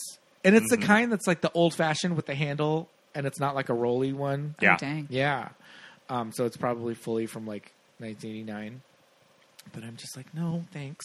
I don't want the Ninja Turtle suitcase. I'm getting a lot of photographs lately of things of what do I want. This is yours. You left it here. I don't. It's okay. If it's still there, it's You can abandoned. get rid of it. You left this here. I left. First of all, I never lived in that house. You moved into that house 10 years ago. So should we actually talk about when Mavis gets to the I want to say baby shower, but it's the naming ceremony. The naming ceremony. Yes. So wait, have we discussed what leads up to the naming? That Mavis has kissed. Right. At the nipple confusion show. Yes. Yeah. Oh, which another character, the babysitter, my favorite character in the movie. Mm-hmm. Who just fucking hates her immediately. Where's Beth? Mm-hmm. Yeah, I saw lights. Where's Beth? Yeah, he gets so drunk at the nipple confusion show, but the girls want to stay out. So Mavis is like, I'll take him home. Like, I got it. Mm-hmm. Meanwhile, she's been pounding back some drinks. Tequila shots. Yeah, so I'm kind of surprised that Beth is just And like, I'm sure. assuming that she's probably taking a shot at the bar and then walking back. Yeah, with 2 more shots. Yeah, yeah. As you do. Yeah. But yeah, they have this conversation in the driveway, and she like goes in for it's a mess. Mm-hmm. But like you said, the like plausible deniability, you're just like, I'm drunk at the show. Oh yeah, and he doesn't stop her until the babysitter comes out, and then sort of rolls into the I don't know you. Yeah, I'll see you later. Yeah, sort of line. So she leaves and goes to drink again with Patton Oswalt, Mm-hmm. and this is not the point where she realizes that she has made a mistake. Yeah. And I don't recall which hangout session this is with Patton Oswalt. Oh, they go to the woods. This is the woods, yeah. And he tells her she doesn't know how to be an adult, and Yeah. she's saying really horrible things to him about what had happened to him in high school. Yeah. And they separate, and then she gets the invitation to come to the naming ceremony. Mm-hmm. Yeah, and it's like it. You know, the things she's saying to him about like you're dwelling on the past and you like let it go and all that stuff. And she's like, "Are you fucking serious, dude? Mm-hmm. Like you're telling me all this stuff." Is this the dress that she buys at Macy's? No, that's what she wore to the fake Hooters. I think that she buys this dress at the Macy's, okay. I think. Maybe she got both. I don't know. Sure. But, yeah, this outfit for the naming ceremony is very, like, I don't know. Real estate agent chic. Yeah. Sure, and it's all in one piece, too, because when she that we takes it didn't know, off, yeah. it's Oh, right, all, she zips it up. it's Yeah. all in one. We thought it was a blouse and a skirt. It's like a dress. But yeah, it's like the French twist. Like Yeah, she's kind of putting on her battle armor when she's putting on her makeup and she does her hair. Sure. That she's going into battle to get her knight. Is this bow on the front of her blouse or dress? Is it a pussy bow? Is it a pussy bow? It's pussy bow adjacent for Yeah. sure, but it's almost like an Austin Powers like. Sure, cravat. yeah. It does. Cravat, It does give me real estate agent bench sign. Oh yeah. Yeah. And so she goes into the party and she sees Buddy's mother, and Yeah. goes into assumes that the mother's going to be very excited to see her and gives her a huge hug, and the Yeah. mother is alarmed. Yeah. It's like, what are you doing Uneasy. here? Yeah, Jan. And Jan is not having it because Jan is a human being with eyes and ears, and she's not buying any of this act. Yeah. And Charlize Theron's character, Mavis. Mavis asks Buddy to talk in a room alone, which red flag. Oh She's my already God. Red kissed flag, him. Like, yeah. Buddy, what are you doing? So they go into the bedroom, and she just starts unloading her feelings for him and assuming he feels the same. And there's a really interesting continuity issue here where when she walks into the room, her lipstick is very, very, very dark red. And she tries to kiss him again, and he pushes her face away. Yeah. And her lipstick color becomes a much, much more muted red color. Oh, okay. And I don't know if it's intentional or if it's just an accident. It's probably like a character choice. It's so great. It's interesting. I've never noticed that. He pushes her face. He like put his hand on her head and is like, no. Yeah. But yeah, I love the interaction with his mother. It was just very much like, what the fuck is going on? Jan is played by Mary Kay Place. She's in The World According to Garp. Mary Kay Place? Not Mary Kay Place. I was going to say, this is a very Mary Kay Place type of role. It's Mary Beth Hurt. It's Mary Beth Hurt. Mary Beth Hurt. It's Mary sure. Beth Hurt. Yeah, she's in The World According to Garp. She's a big, like, 80s, like, actress of a certain age. Yeah, that scene is wild, but I'm just like, why is he even going in the room with her? Right. I'm just like, just say like, yeah, I got shit to do. Like, what do you got? You know, like walk and talk. Yeah, no more alone time. No. We got to, especially at this party, you know, and there's that great shot of the babysitter talking to the band members from Nipple Confusion, just like watching her like just walk glaring up the at her. stairs. Yeah. I do love too the other girls in the band are just like, can you fucking fuck believe this she's bitch here? Yeah. What the hell is she doing? But they also mind their business. Like they don't get involved, which is impressive and unrealistic. Yeah, they're just kind of standing back as, you know, Mavis takes Buddy away in the car and all that. But yeah, that shot of the babysitter and the girls in the band just looking at her walking up the stairs. And this is all leading up to her big monologue. I mean, I get that this is an adult party, but there's a lot of booze at this party. There is a lot of booze at this party. Well, I mean, maybe it's just like it's this sangria that's being passed around. It's in like pitchers or sangria everywhere. Pete loves the shot of Charlize picking up the fruit and throwing it on the ground. I didn't even realize. I thought she was just throwing ice out of her whiskey. Oh no, it's she got sangria and she's. Well, that's another little continuity error, too, because at first she just has the cup and she picks up a big orange slice and just throws it on the table. But then she's walking out on the lawn because everybody's now on the lawn and she's still throwing more. I was like, how much fruit is in that sangria? But there was a big punch bowl of sangria. So I'm assuming that Beth was just like, we'll have the big sangria out, but then we'll just have other drinks. And maybe people just brought stuff because this is like Halloween party status, like bar. You know, table, and this big moment. We have the big meltdown at the party. Are Mavis's parents there the whole time, or do they just show up? Because it takes her a minute to stop. You just see her. Yeah, you just see them outside on the grass. Yeah, maybe they just found out that she was there. I think that they're invited. You think they're invited? Yeah, I think they're invited. Mm-hmm. Well, it takes the mom way too long to stop to intervene. Well, I think we've established that Mavis's parents do not care about Mavis in the way that would have perhaps encouraged Mavis to be a better person. Yeah, true. Because like we see, you know, her father kind of acknowledging her like little tick. Like of pulling her hair out. But the way he addresses it is just like, you're still doing that. Like, and then the mom's just, oh, your hair's so beautiful. It's like, well, that's not the point. And when she just says, I think I'm an alcoholic, you get nothing from both of them. That it's like she didn't even say it out loud. They're not even registering it. Or they just kind of like laugh it off. Kind of like, oh, haha. Kind of a thing. But yeah, this moment's great. I mean, if Charlize would have been Best Actress nominated, I mean, that would be the clip. This would be the clip. I'll get to fuck you. Fuck you. You fucking bitch. Oh my god. You should see your face. It's a joke. Are you just gonna stand there like a big lump? I love your sweater. I'll get you a rag. Go get me a rag, because you got so many of those lying around here. Fucking burp cloths, whatever. You know the funny thing is? I could have had this party a long time ago. This exact same party. Yeah. Buddy and I were together for 4 years, and we were inseparable. Jan knows, right, Jan? Tell him. No, don't bother. It is silk. It's fucked. Mavis, sweetheart. Mother, I'm trying to tell a story here. Yeah, Buddy got me pregnant at 20, and we were going to keep it. We were going to have a little baby and a little naming party and a fun aquarium and all of that. And then 12 weeks into it, well, I had Buddy's miscarriage, which I wouldn't wish for anyone.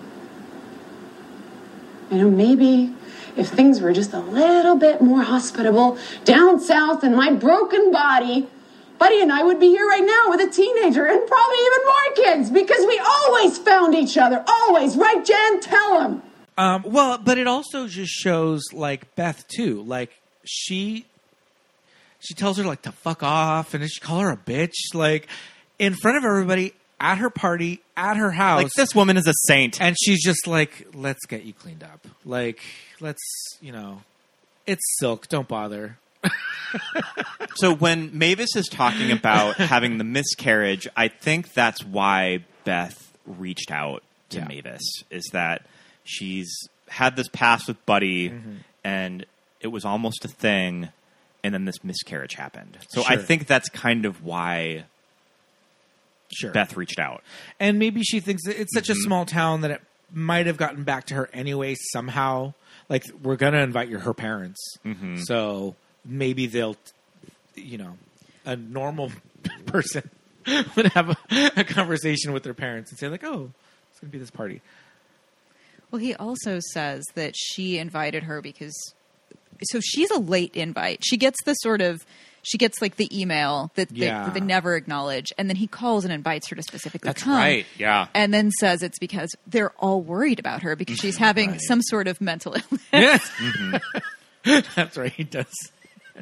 Some mental illness. Which is true, but much like the alcoholism and the hair-pulling tic, these are all just accessories. Right. Like, these aren't necessarily the character, which is also a real fascinating choice. Yes. We haven't even mentioned that on one of her nights out with Matt, on her way back to the hotel, she rams her Mini into a light pole and leaves it there for like however many days. Do you think that she's in the hotel would have gotten a tow? I feel like the hotel might have been like, whose car is this? What the hell? But also, like, we've been seeing this character drink a lot and drive. Yeah. So you do see consequences because of it. Yeah.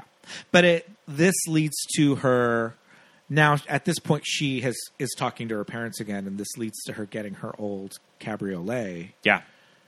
So it's almost as if Mavis is even going back in the past more. She's wearing Buddy's... And reverting, she's wearing a sweater. She's driving her old car from She's high driving school. her old car from high school. So. She's driving over to her boyfriend's house. Yeah. So this is all like down... We're in the bell jar at this point. Yeah. as Ginny Garofalo would say, you are in the bell jar. So and that cabriolet, I think, what year did this come out? 2011. So, and she's 37. It's probably from like 1990 or so. So 91. Okay, I'll allow it. I take it that her and Buddy probably graduated high school around 92, It's probably. a little bit more of a it's a little bit more of an 80s car, but I'll allow it. Well, I mean, it would have just been a car that they got used. Yeah. Mavis wouldn't have gotten a new car. Yeah. Because that's the Can't Buy Me Love car. Oh, okay. That the girl drives, a cabriolet. And I mean, those cars are cute. Everybody knows those Volkswagens are girls' cars. all the Volkswagen, the girl, all of the teenagers that drove Volkswagens when I was in high school were all girls. See? Mm-hmm. I'm telling you. The Jetta, the cabriolet. Don't get me started on the Carmen Ghia from Pretty in Pink. But Volkswagens are, A, mega expensive. Mm-hmm. And B, even a used one. And B, really hard to keep up because you have to go to like a German car like guy. But they're cute. Mm-hmm. Would you drive a Beetle? Of course. Yeah. Mm-hmm. But like you drive them like a like a Selena Kyle yellow. Yeah, I want to like 1989. I want to drive the Herbie car. A Herbie Beetle. Yeah, not a like the plastic looking ones. Yeah. Okay. I drive a plastic looking. They have a vase. Yeah. On the dashboard. And fresh flowers in your car. What do we feel about the moment when Matt and Mavis finally hook up? When she goes over to Matt's house and she has sangria all over her white blouse, and she takes it off. And that image of Charlize with the cups, the chicken cutlets, cups. Those shots of her taking those out. Ugh, it must be painful to be a woman. Like and have to deal with shit like that. This is truly. For women watching it, this is truly the hero moment of the film. Yeah. Both seeing her willing to just stand there because they're not. I mean, that is not an attractive garment, and when she peels it off, I mean, they hurt so bad to take off. So like, they're just not fun. Is there an adhesive, or is just because they're that kind of like mouse pad, like wrist guard? Material that just naturally sticks to you? I'm very excited because I also had this conversation earlier this morning when my boyfriend wanted to discuss how this works. Yeah. So they're silicone material. Yeah. So it's got like a realistic sort of feel. Right. And they're almost like, it almost feels like cling wrap on like this. They're tacky kind of, but yeah. But the inside is industrial grade adhesive. Okay, so that sticks to your body. It sticks to you, but if you sweat at all, so summertime is usually when you have to wear these because you're wearing like a backless dress or whatever. And they're almost like a substitute for a bra, right? It is a substitute for a bra. When you want to wear a certain dress that you can't wear a bra with. Yeah, so it's a no-show situation. Mm-hmm. And it's god awful. They always feel like they're falling off. Yeah. But they're not because they are never coming off of you. Like it's just, they're horrible. So, and they look terrible. And she's wearing like the pantyhose. Yeah. It's such a cool that go up image. To her waist, like over. Yeah. Because that's how they like stay up, right? Because they're, oh my goodness. There's some really good directing in the scenes with them on the bed that it calls back to the scene where she goes on the date with the guy. And she wakes up in bed, and she has the arm over her. Yeah. When she gets out of bed. Yeah. Like, those scenes kind of match up. Mm-hmm. Can we go back a little bit further, too? Mm-hmm. And the intimacy choreography of them hooking up is so good and so spot on and so genuine. And their chemistry is crazy. Yeah. That you buy the whole thing. It's not like you want them to hook up necessarily, but it's so like you can tell that in their own ways, these two people like really love and care for each other. Yeah. And then there's this like the really beautiful reveal scene of his leg. Yeah. Is very, very like it reminded me a lot of Todd Browning's film Freaks. Where you're seeing people with like a variety of disabilities, whether they're born with them or they've been sort of enhanced to work in the carnival. Mm-hmm. These people that traditionally, at the time society would have been a little bit afraid of, are filmed beautifully and with love and like very objectively and directly. Mm-hmm. And it was like a direct parallel to that. It was gorgeous. Yeah, absolutely. Mm-hmm. When she's there, she's standing there in this shot of her. And he's like, I'll get you a shirt. And she's just like, I want yours. Mm-hmm. And it's, you look at Patton and it's like, he's not like Jabba the Hutt. He's not like super obese. He's just like, a little out of shape. Yeah. He's a little out of shape. Mm-hmm. That's it. It's not crazy. It's not like, oh my God, like, dude, get a hold of yourself. Just looks like a regular person. Yeah. Mm-hmm. And, so he takes off his shirt and he hands it to her and he just does that thing that like, the little chubby guys kind of do. You just like cross your arms and just like hunch over, like don't look at me kind of thing. And she doesn't even put the shirt on. She just like holds it there. And yeah, it's just like it's really well done. It's awkward. It's like it's not sexy at all, mm-hmm. but it's just it leads to where these two characters, have been going like this whole movie. Yeah, it's wild. And then the next scene in the morning, with the sister. We got to talk about the character that Colette Wolfe plays. So you mentioned this is like the final boss. This is kind of the pivotal moment with this character that Mavis has kind of realized the errors of her ways, and she's at the crossroads of I need to do something with my life. Like, I am a fucking mess. And she gets up. She sees Matt's sister, Sandra, in the kitchen. She's getting ready for her nurse shift. And she pours her a cup of coffee, and she sits down with her. And the character of Sandra pretty much, she tells Mavis everything that she wants to hear. Yeah, because initially when Mavis goes to the house to meet Matt, she knocks on the front door, and the sister answers, and she's just like, oh, fuck. Like, what are you doing at my house? I made you cookies once, and I left them in your locker. Yeah, all that shit. And she's just, does she kind of say, like, does she introduce herself like I'm Mavis or whatever? And she's like, and she says like, I know who you are. Yeah, I know who you are. So it's that thing where in high school she kind of looked up to Mavis. She was a popular girl. She's so beautiful, all that, and she's just another person who is kind of stunted in that kind of like, you know, that era, and it's just like right back there. She's just like, oh no, you are better than all of us. When Colette Wolfe is saying to her of that, sometimes I think about you going back to your cool apartment and going out. Yeah. It's so heartbreaking. And it's exactly the type of person that Mavis wants them to be jealous too. Yeah. Of that, I made it, I got out of this little town and you're still stuck here. And also too, it's that thing that we were saying, like of Mavis being this kind of static character. Maybe she does have somewhat of an arc somewhere in there, but it just like it gets stonewalled, completely disappears. Yep. The moment where she says, "You know what? You're right. I'm going home. I'm going back to Minneapolis." And the sister says, "My life is great." And the sister says, "Take me with you." And she's like, "No, you're good here."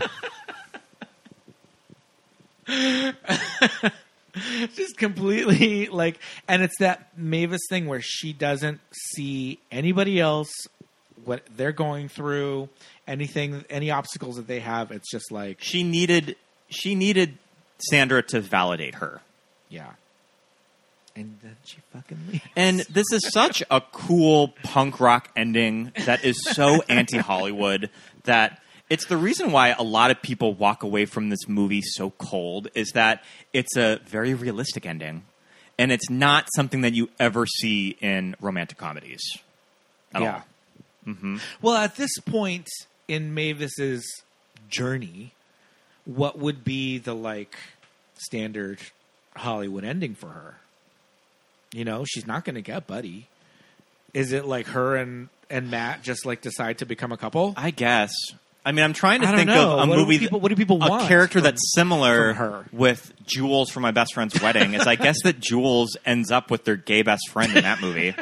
Yeah. So, it's a much healthier ending in that film. You know, when he gives that great speech about, you know, there won't be romance, like there won't be love, but there will be dancing. And like that's just enough, and that's cool. And in this film, it's super ambiguous. Yeah. And I don't think there is. I mean, there's so few instances of a character like this done really well and really authentically. So you've got this film, you've got You're the Worst, which the Sandra character is a pivotal character in You're the Worst. Oh, that's right. Oh God, she's fantastic. Yeah. She's Dorothy, the theater girlfriend of Edgar, and you've got Fleabag. Sure. And that's kind of it. I think of Carol. Depictions. Kate Blanchett and Carol a little bit. Yeah. Mm-hmm. Yeah. But that's a whole other like aesthetic, you know, when it comes to like how like dour like Carol is. But you're right. It is that type of character. And there's not many examples of this person I don't know.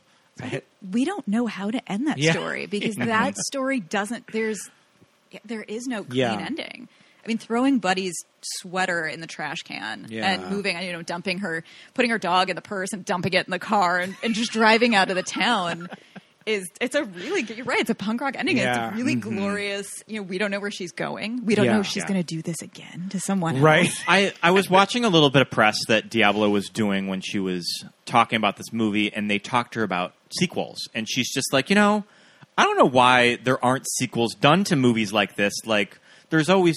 all of the schlocky movies get sequels. Like, why doesn't a movie like Young Adult I'm curious of what happens to Mavis.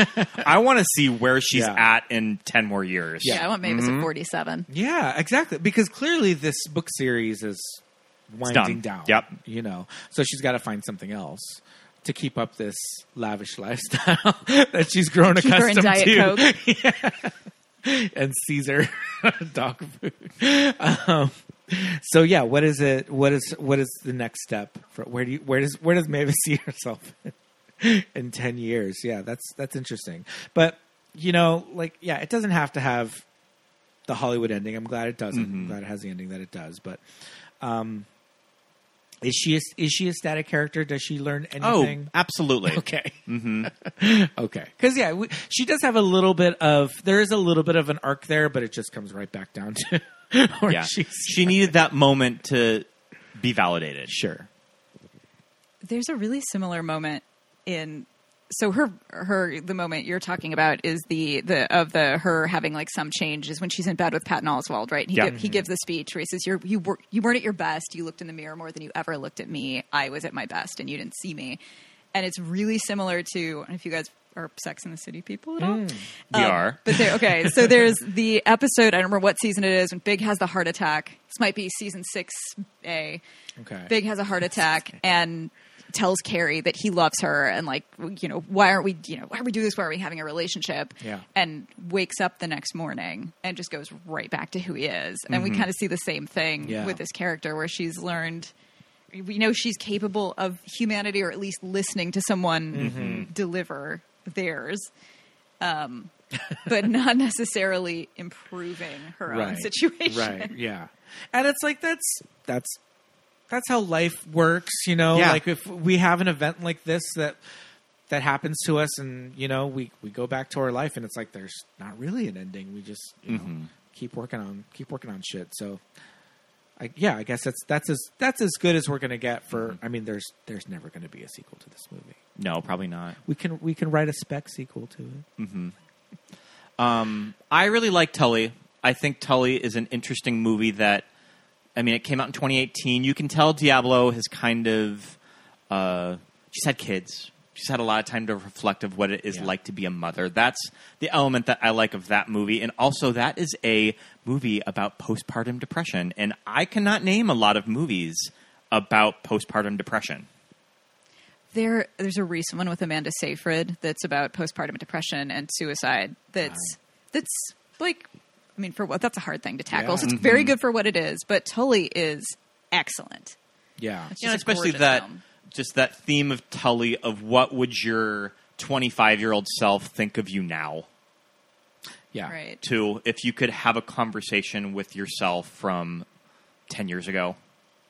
I'll never forget one time having a conversation with an aunt of mine, and at this point she's in her late 70s, early 80s, and she's telling the story about when she had one of her daughters, one of my cousins, and, you know, and she was explaining to me this period in her life, and she's like, oh, you know, I just had the baby blues, and, you know, and she went on, and I was like, the baby blues? That's such a bittersweet term for postpartum. Like, the baby blues? Is that how they, like, diminish, like, this serious thing that you were going through?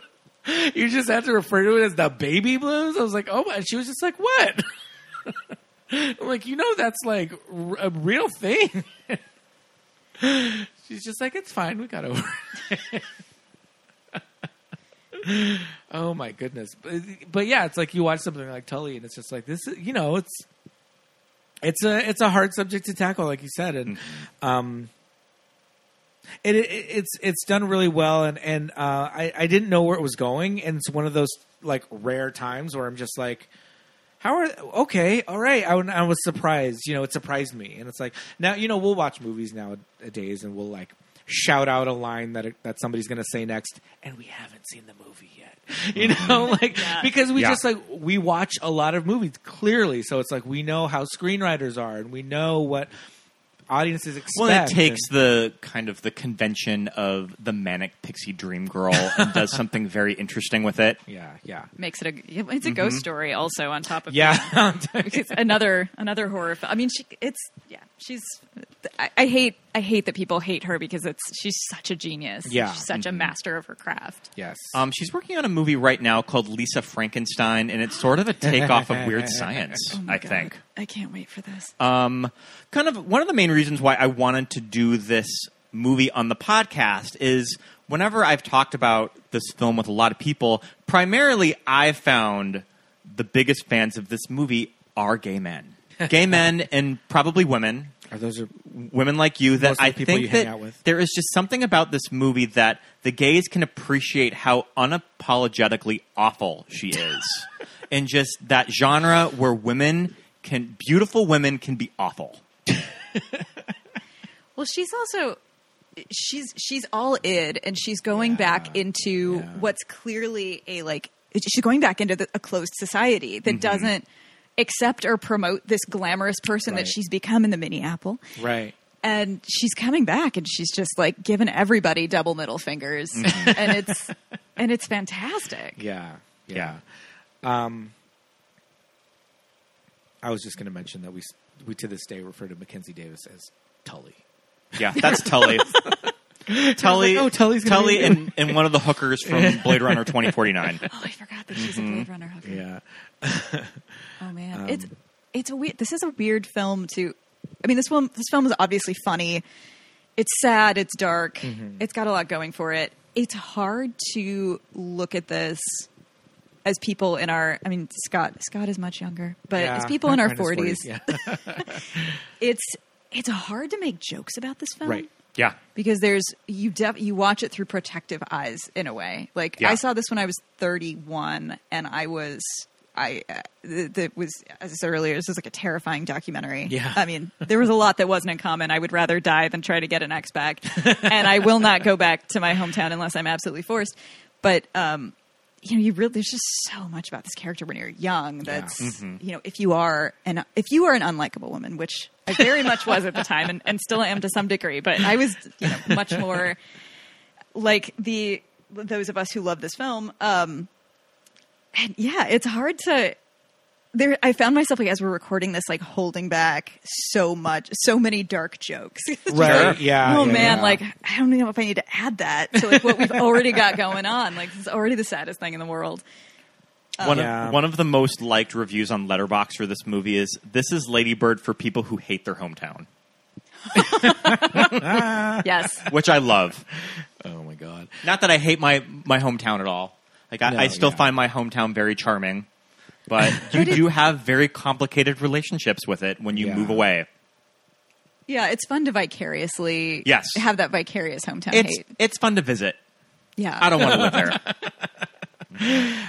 But yeah, I mean, clearly the three of us are fans of Diablo Cody. She's one of those people, for me, that I really enjoy, that they're just kind of like in interview situations and,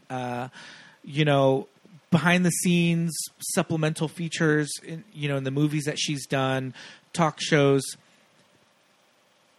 I just find her captivating just by she's one of us. The way she talks. It's funny without trying. She's not telling jokes, but I still just want to listen to the whole conversation because everything she's saying is I don't know, just something about her personality and her outlook and all of that. Just not just her scripts, just the way she presents herself. To me, I'm like, I can just watch her talk. I can watch her, I would watch her on the Tomorrow Show with Dick Cavett or whatever, and the Black Room kind of old PBS talk shows kind of a thing. If you are like us and are a big Diablo fan, she's on one of our longtime favorite podcasts, Go Bayside, the Saved by the Bell recap podcast with April Richardson. Yep. And she is on the episode The Fight, where Zach and Slater get into a fight over a girl. And she's very charming in that episode, so I would say go that was one of the first episodes of Go Bayside I ever listened to. Because it was Diablo, I think so. And that podcast is really funny.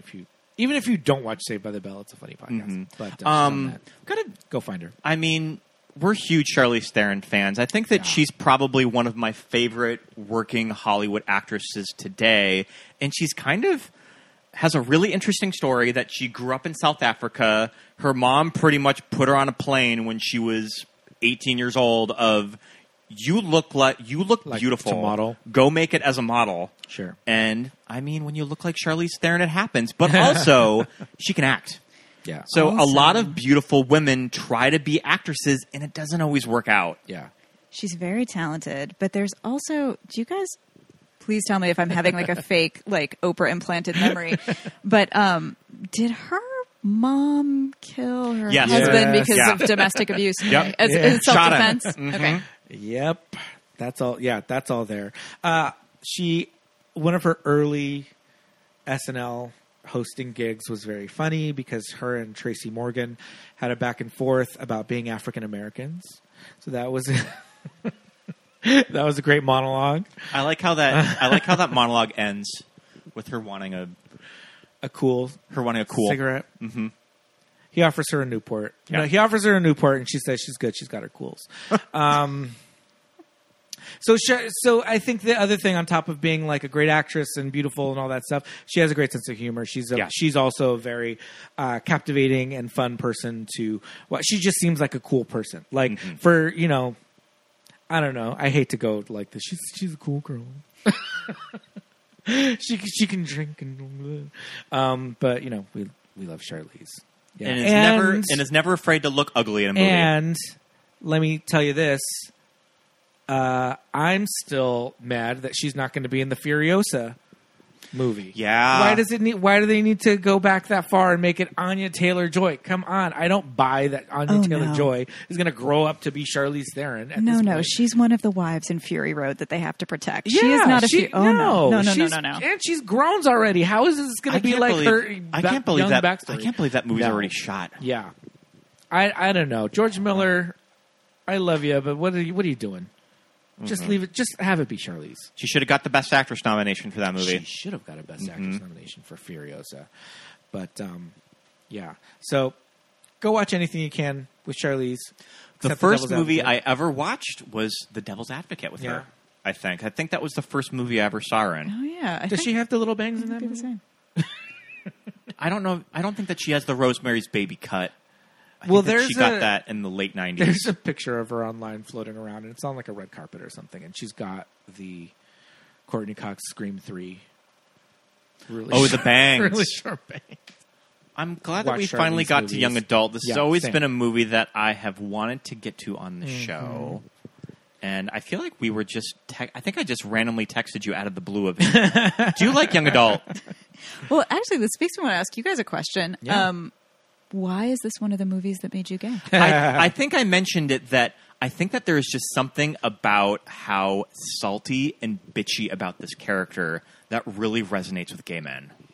Of that, when you see this movie, you just kind of get it. Well, there's also, for a lot of just men, period, but for gay men too, there's a very almost Arrested Development thing going on, stunted growth. There's issues with high school. There's a lot of past trauma. There's identifying with wanting to leave everybody behind and being better than them in your fabulous, adult life in the big city. A lot of times gay guys don't get to have the high school were the best years of my life experience, and you don't get to have the exploring relationships as a young person, and you do all that in your 20s and even your 30s and sometimes in your 40s because you missed all of that stuff. So I think there's something when you see a character like this that's kind of attached to a certain time period or whatever, or somebody that there is something about got out and made it. Yeah, there is something about this character that you can identify with, even though she's being an awful person. Yeah. But, whatever. But yeah. But sometimes we can be awful people too. Yeah, and I think it's a lot of the looking back on everybody else and those idiots, those fucking dorks. Like, if they could only see my fucking cool life Our now. beautiful one-bedroom apartment in East Hollywood. That's the thing. The apartment doesn't matter. It's when we go out to these scumbag, dirtbag gay bars. But, we are going out at 10 o'clock at night on a weekday because we can, because we don't have any stupid babies. Babies are boring. Babies are boring. Boring. You mentioned that We she get to sounds. go out. You mentioned that she sounds like Kathleen Turner. She's getting driven away by her taxi. She sounds like, but specifically Kathleen Turner in Peggy Sue Got Married. Okay. And yeah, so which is also a favorite film of mine. Yeah. We've been getting requests to do Peggy Sue Got Married on the show, so we might do that. Oh my God, of course you are. It's like the best Nicolas Cage movie. It's his craziest performance. People love to say Vampire's Kiss, but it's definitely Peggy Sue Got Married. In a long line of crazy Nick Cage performances. It's not an easy thing to be the craziest one. Yeah. Sure. But when you watch Peggy Sue Got Married, you'll know exactly what you mean. Because it is a wild performance. I watch it and I'm just like, what is he doing? And Moonstruck, what is he doing? What is he doing? Oh God, that's such a gorgeous performance. The monologue in the street.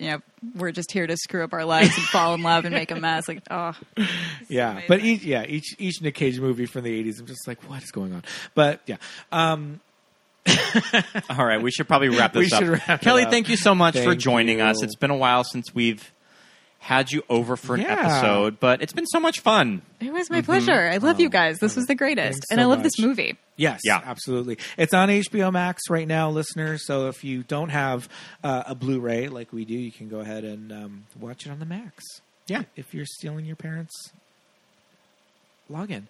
So thanks so much, Kelly. We'd love to have you on again. But until then, it's time to say bye, friends.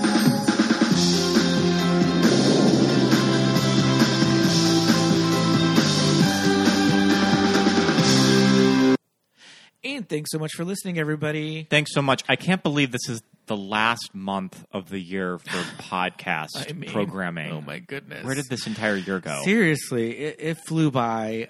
Thanks so much to Kelly for coming on. But yeah, this... good start to the month. Yeah, great start to the month. And yeah, we're winding down 2022. Can't believe it. But I think right about now... Patreon shout-outs? Time for some Patreon shout-outs. Yes, indeed. Let's say hi and hello to all of our wonderful patrons, including brand new patron Lisa and Alexis, as well as Thomas, Mark, Jackson, Millie, Darcy, Ted, Benny, Jermel, Melanie, Christopher, Susan, JJ, Shelby, Michael, Muffy, Paul, Jamie, Drew, Genevieve, Dawn, Joshua, Emma, Melly, Aaron, Melinda and Jim, Jessica, Nick and Shannon, Christine, and also Rufino. Thank you for being a friend. Thanks so much. For being patrons. You guys are awesome. Head over to patreon.com/movies-that-made-us-gay for all of our supplemental features. You'll get access to the bonus monthly episode, which is our Watch With Us commentary. Yes. You can watch something on streaming with us. Yes, you could sync up the movie and the commentary track, and it's like a director's commentary, but it's us, our sparkling thoughts. Or you can just listen as you would normally listen to a regular episode and listen to it as a bonus episode. Their work is like that as well. But it's really fun when you sync it up with the movie, I think. So you'll also get access to all of our back catalog of newsletters, as well as our brand new newsletters and any supplemental features, behind the scenes photos, playlists, all that fun stuff. Episodes when they're done early. Yes, episodes when they're done early get posted on there, all that good stuff. So check it out. And all of your wonderful and exceptional donations go directly to keeping the show live and happening and in your ears and ad-free. We really appreciate it. Appreciate all of it. You can go ahead and write us a nice review on Apple iTunes Podcasts or Spotify. We would really appreciate that. Yes, indeed. Hit those 5 stars, write a little review. We'll read it, say your name, all that fun stuff. And we'd love it if you would subscribe and like us on all the social medias. Yeah, Movies That Made Us Gay on Instagram and Twitter. Movies That Made Us Gay on Instagram and Facebook. On Twitter, MTMUG Pod on Twitter. MTMUG Pod. Yes, indeed. And if you want to follow our personals, feel free to do that as well. I'm Pete. I'm at Peter Lasagna on Instagram and Twitter. I'm Scott Youngballer on Instagram and follow my letterbox. Yes, indeed. You can go to the episode description to see all of that information as well. So thank you so much, everybody. We'll see you next time. Bye. Bye.